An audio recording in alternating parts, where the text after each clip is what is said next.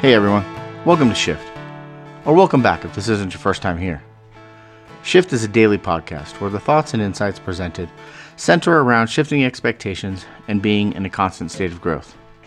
I believe that radical accountability requires true vulnerability. Hopefully you find value in the content presented, and if so, I hope that you'll visit the website togetherweshift.com and check out some of the other resources available in the tools section. Now let's get to it.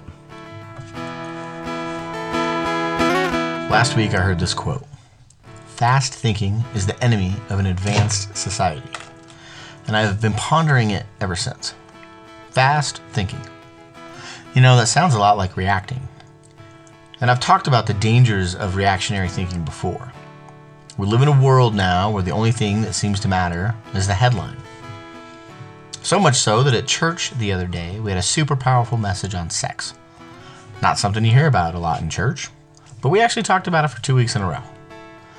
And the pastor at one point brought the whole message to one thought. And he also said, "There's the tweet." And I laughed. I thought it was a great soundbite. But it also highlighted this cultural shift that many of us, and especially our younger generation, have found ourselves in.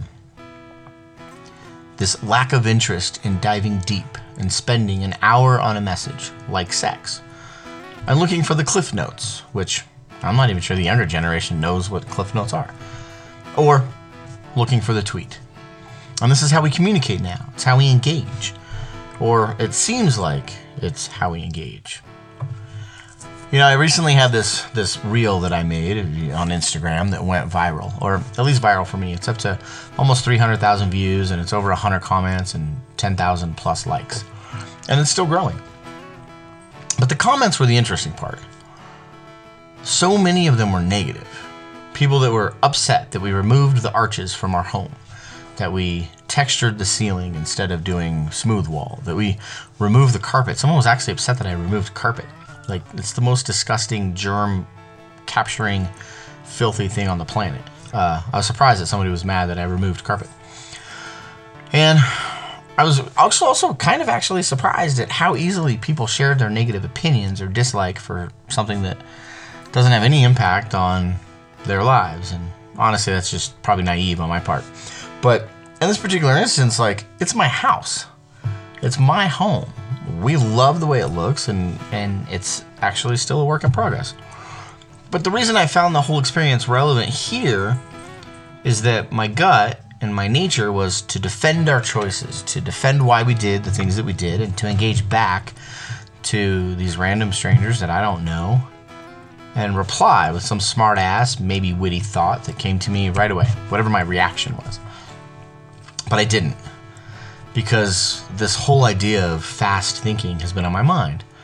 And so in most of the cases, I didn't respond, or I responded days later in what I felt was a little bit more of a respectful and kind way, even when what I really wanted to just do was tell them to take a leap. But it made me think about how many times in my life I had just thought fast. I didn't give a topic or an idea or maybe a circumstance the nuance it deserved, or I didn't take the time to understand the context. And I think too often we don't take the time. I think all of us don't take the time, even though we have it. We could take the time, but we choose not to. And maybe that's pride, or maybe that's habit, or there's probably a number of reasons why any of us may be coming up with to justify our behavior, because I know I can certainly think of a lot. The reality is, though, that very little in this world is black and white.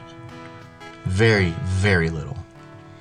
And so the thinking that's required to understand, to navigate, and ultimately to resolve a thing, if it can be resolved, that thinking can't be fast.